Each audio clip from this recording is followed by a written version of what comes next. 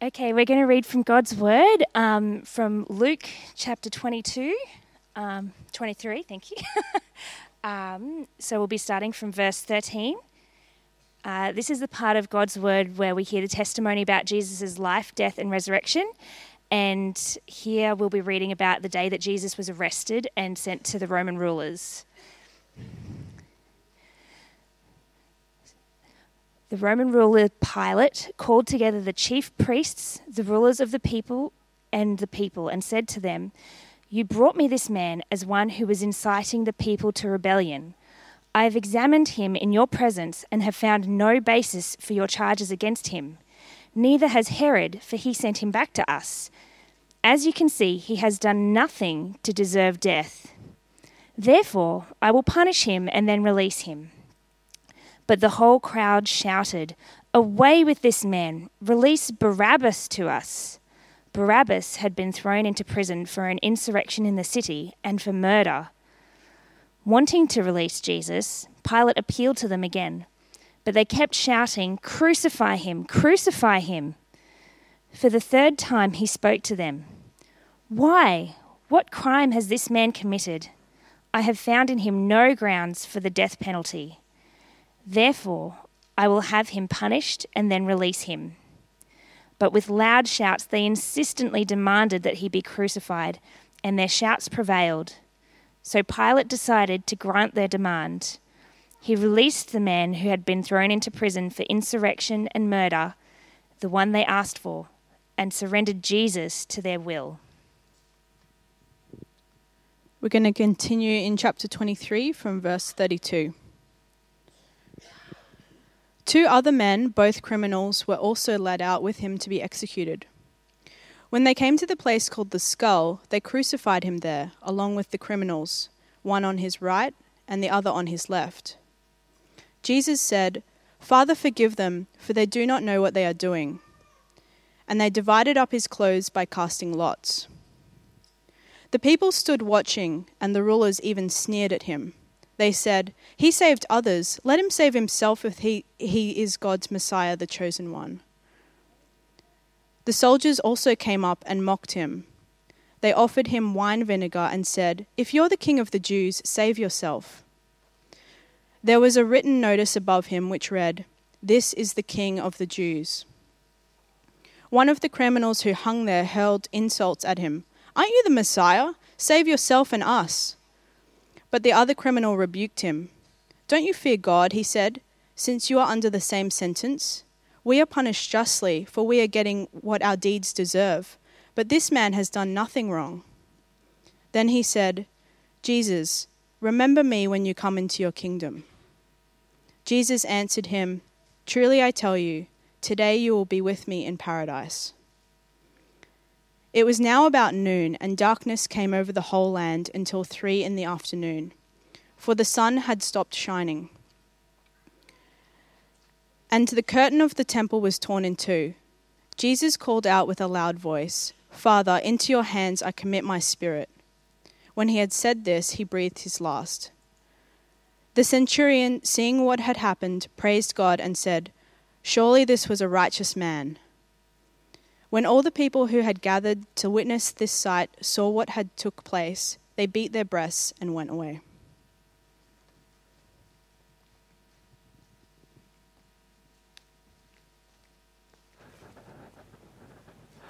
Good morning, everyone. Let's pray as we look at God's Word together. Lord, as we reflect on what you did on a cross 2,000 years ago, I pray that this morning we would meditate, we would reflect, and we would be convicted, and that our hearts would be filled with joy, knowing how much you love us. And I pray this in your name. Amen. On April the 3rd, 1968, the famous civil rights leader for African Americans, Martin Luther King Jr., was in Memphis giving a rousing speech. His flight to Memphis had been delayed due to a bomb threat, and this is what King, who was a committed Christian, said in reference to the bomb threat.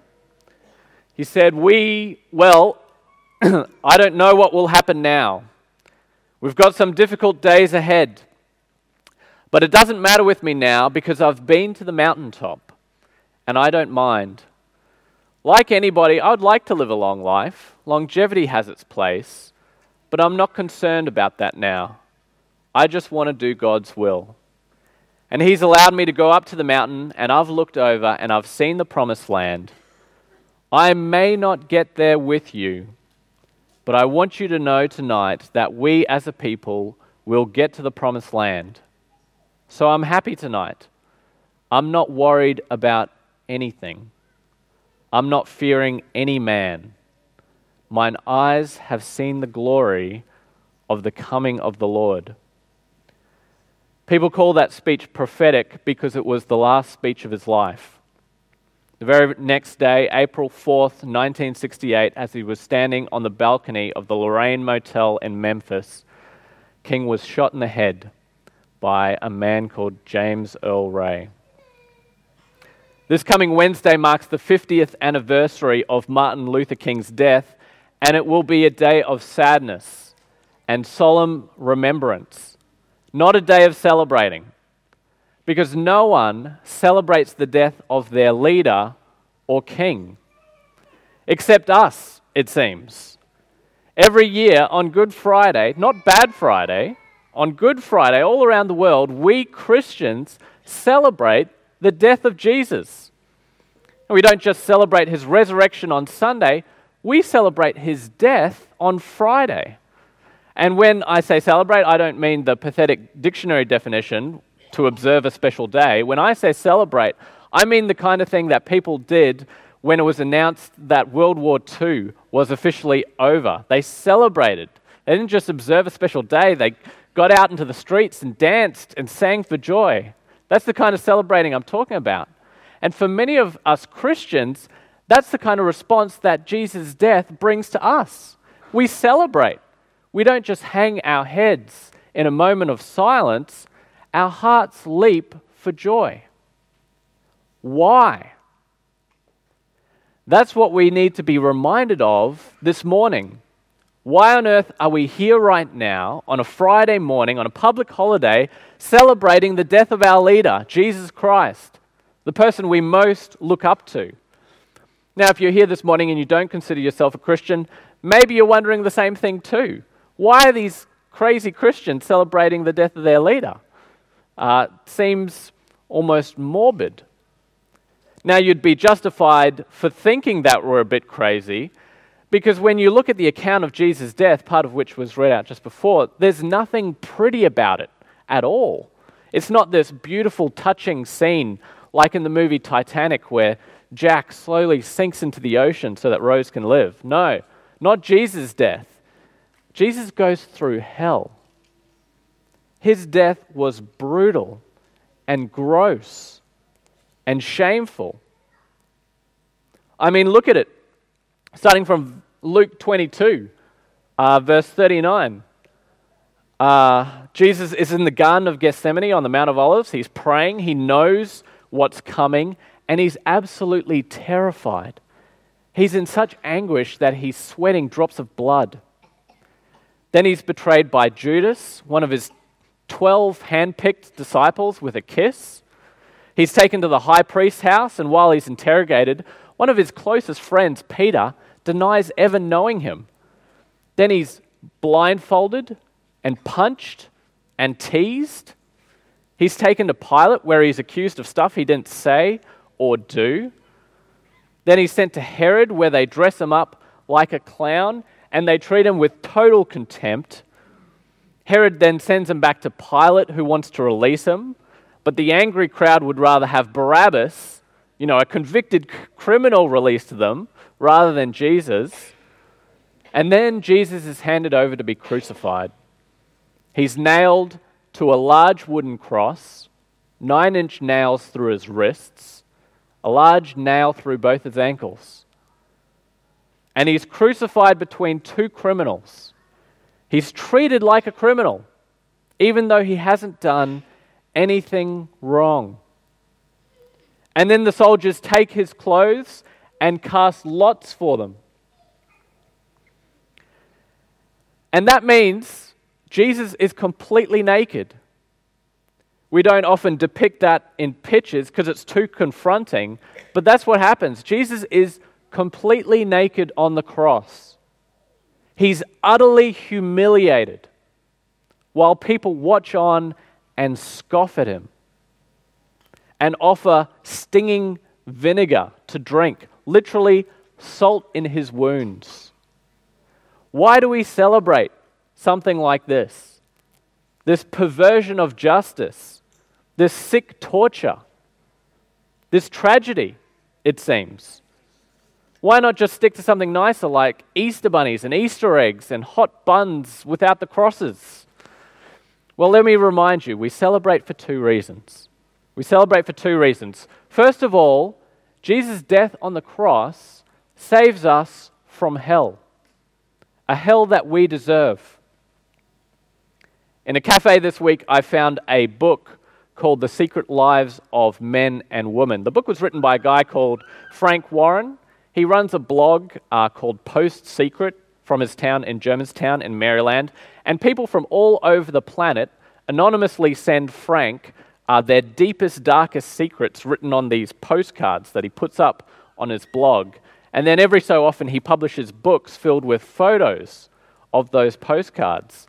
Most of those are incredibly inappropriate, but here's a few that I found that people have sent to Frank. I won't read them out. Most of us have deep, dark secrets that we hide. Secrets that we're incredibly ashamed of. Things that we know we deserve to be punished by God for.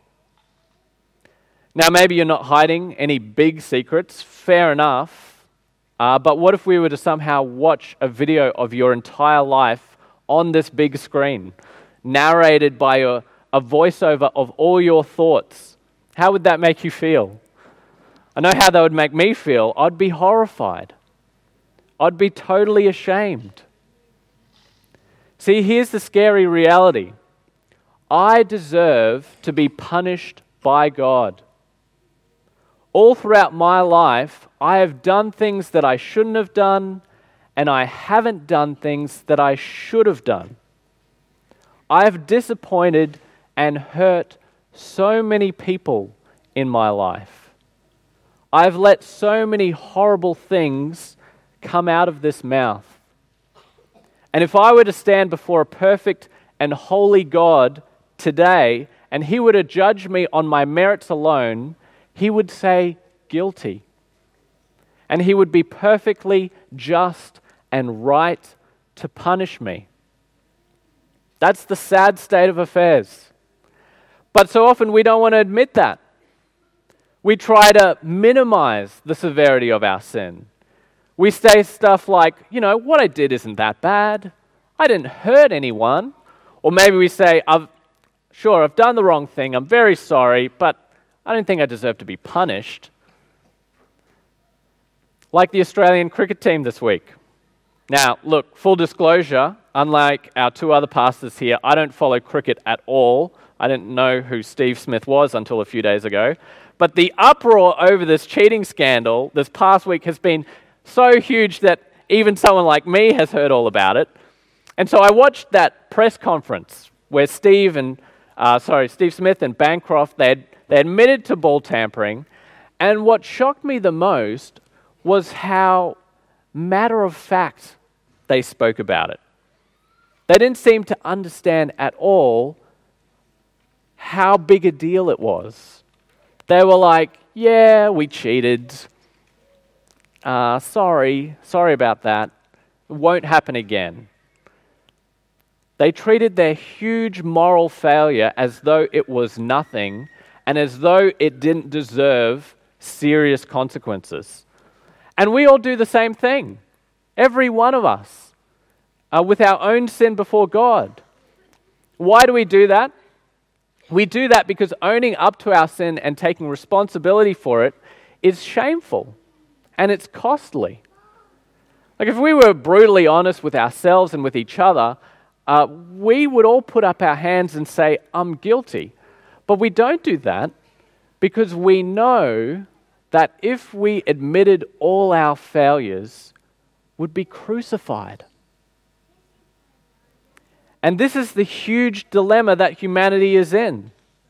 God is a holy and just and righteous God, and if justice were done, we'd all be crucified. And rightly so. But God's Son, Jesus, is totally different to us. He's not like one of us. Well, he is, but he also isn't. And the thief on the cross understood this clearly. What does he say when the other guy starts abusing Jesus? He says to him, "Don't you fear God, since you're under the same sentence? We are punished justly, for we're getting what our deeds deserve, but this man has done nothing wrong." We, humanity, are completely guilty, but Jesus is completely innocent. And on the cross, something incredible happens. There's a substitution that takes place. Last week, you may have seen in the news, there was a terrorist attack in southern France. There was a gunman who hijacked a car. He drove to a busy supermarket.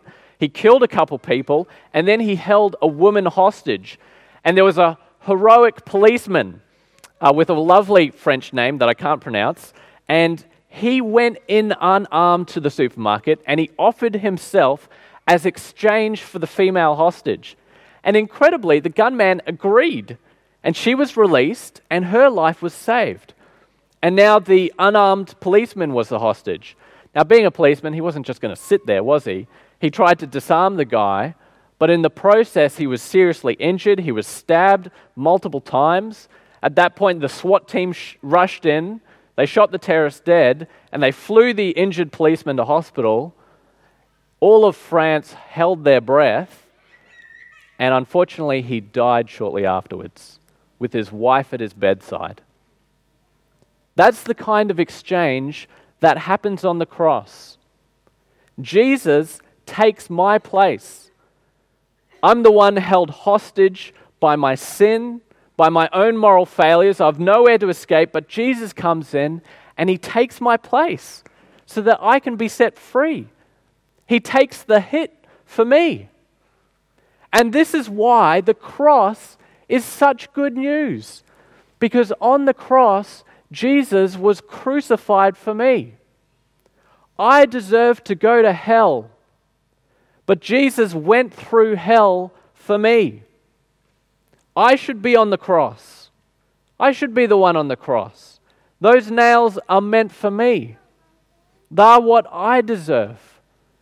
But Jesus took them for me. On the cross, God punished his own Son so that he didn't have to punish me. It's the only way that humanity can be forgiven for its sin. God is a just judge. He has to punish sin. If he didn't, he wouldn't be a good judge. He'd be an evil, crooked judge, like the sorts of judges who let criminals get off scot-free. A price had to be paid for my sin, for our sin. And on the cross, Jesus paid that price. He paid for it with his life. You see, the cross shows me how sinners like you and me who deserve to be punished by God can be saved from hell, can be pardoned and forgiven. And that's one major reason why we celebrate the cross, but it's not the only reason. We also celebrate the cross because it demonstrates to us how much God loves us. The cross isn't simply a picture of an angry God pouring out his wrath. When I look at the cross, when I picture the Son of God dying for me, I see the huge cost involved in forgiving me. It cost God his Son to forgive me. God paid for my forgiveness in blood. It's not cheap. And therefore, when I look at the cross, I see what lengths God went to in order to buy me back. The cross shows me how much I'm loved by God. I see how badly God wants me to be with him in paradise. And that brings us back to the thief on the cross. He doesn't just recognize that he's guilty and Jesus is innocent. Look at what else he says. he says, we're punished justly for we're getting what our deeds deserve, but this man has done nothing wrong. Then he says to Jesus, Jesus, remember me when you come into your kingdom. And Jesus answers him, truly I tell you today you will be with me in paradise. See, that's why Jesus died. Not only that we would be spared from punishment, but so that we'd be with him forever in paradise. This is how the Apostle John puts it. He says, for God so loved the world that he gave his one and only Son, that whoever believes in him shall not perish, but have eternal life. For God didn't send his Son into the world to condemn the world, but to save the world through him. Here's the incredibly good news about the cross. God loves sinners like us so much that he sent his Son into the world not to condemn us, but to die for us, so that we can live with him forever in paradise. Because of what Christ has done, we don't need to fear death anymore. If you believe in him, you will not perish, but have eternal life. That's why Martin Luther King could say, I'm happy tonight. I'm not worried about anything. I'm not fearing any man. Mine eyes have seen the glory of the coming of the Lord. He could say that because he had his hope set on Jesus. He believed in Jesus. You could blow him up or put a bullet in his brain. He wasn't afraid because he knew his Lord loved him and would look after him in life and in death. And we can have the same confidence. When we recognize our guilt and sin and look to Jesus on the cross, we can have full confidence of forgiveness and of God's love for us in Jesus. No matter what we've done wrong, anyone can do that. Anyone who recognizes their guilt before God can look to Jesus and be saved. And I want to invite you this morning, if you haven't yet put your trust in Jesus, what better day to do it than today? Look to him and you will be saved. Today, let's celebrate the death of Jesus. Let's not merely commemorate Easter or observe Easter. Let's celebrate Easter. Let's meditate deeply on the cross and be filled with great joy over what God has done for us in Christ. That we've been saved from the hell we deserve by a God who deeply loves us and cares for us. Let's pray. Father, we thank you for the gospel. We thank you that you so loved the world that you sent your only Son to die for sinners like us. I pray that today that reality would sink deep into our hearts. May you open our eyes to see and savor the Lord Jesus Christ and to look to him for salvation. And we pray these things in his name. Amen.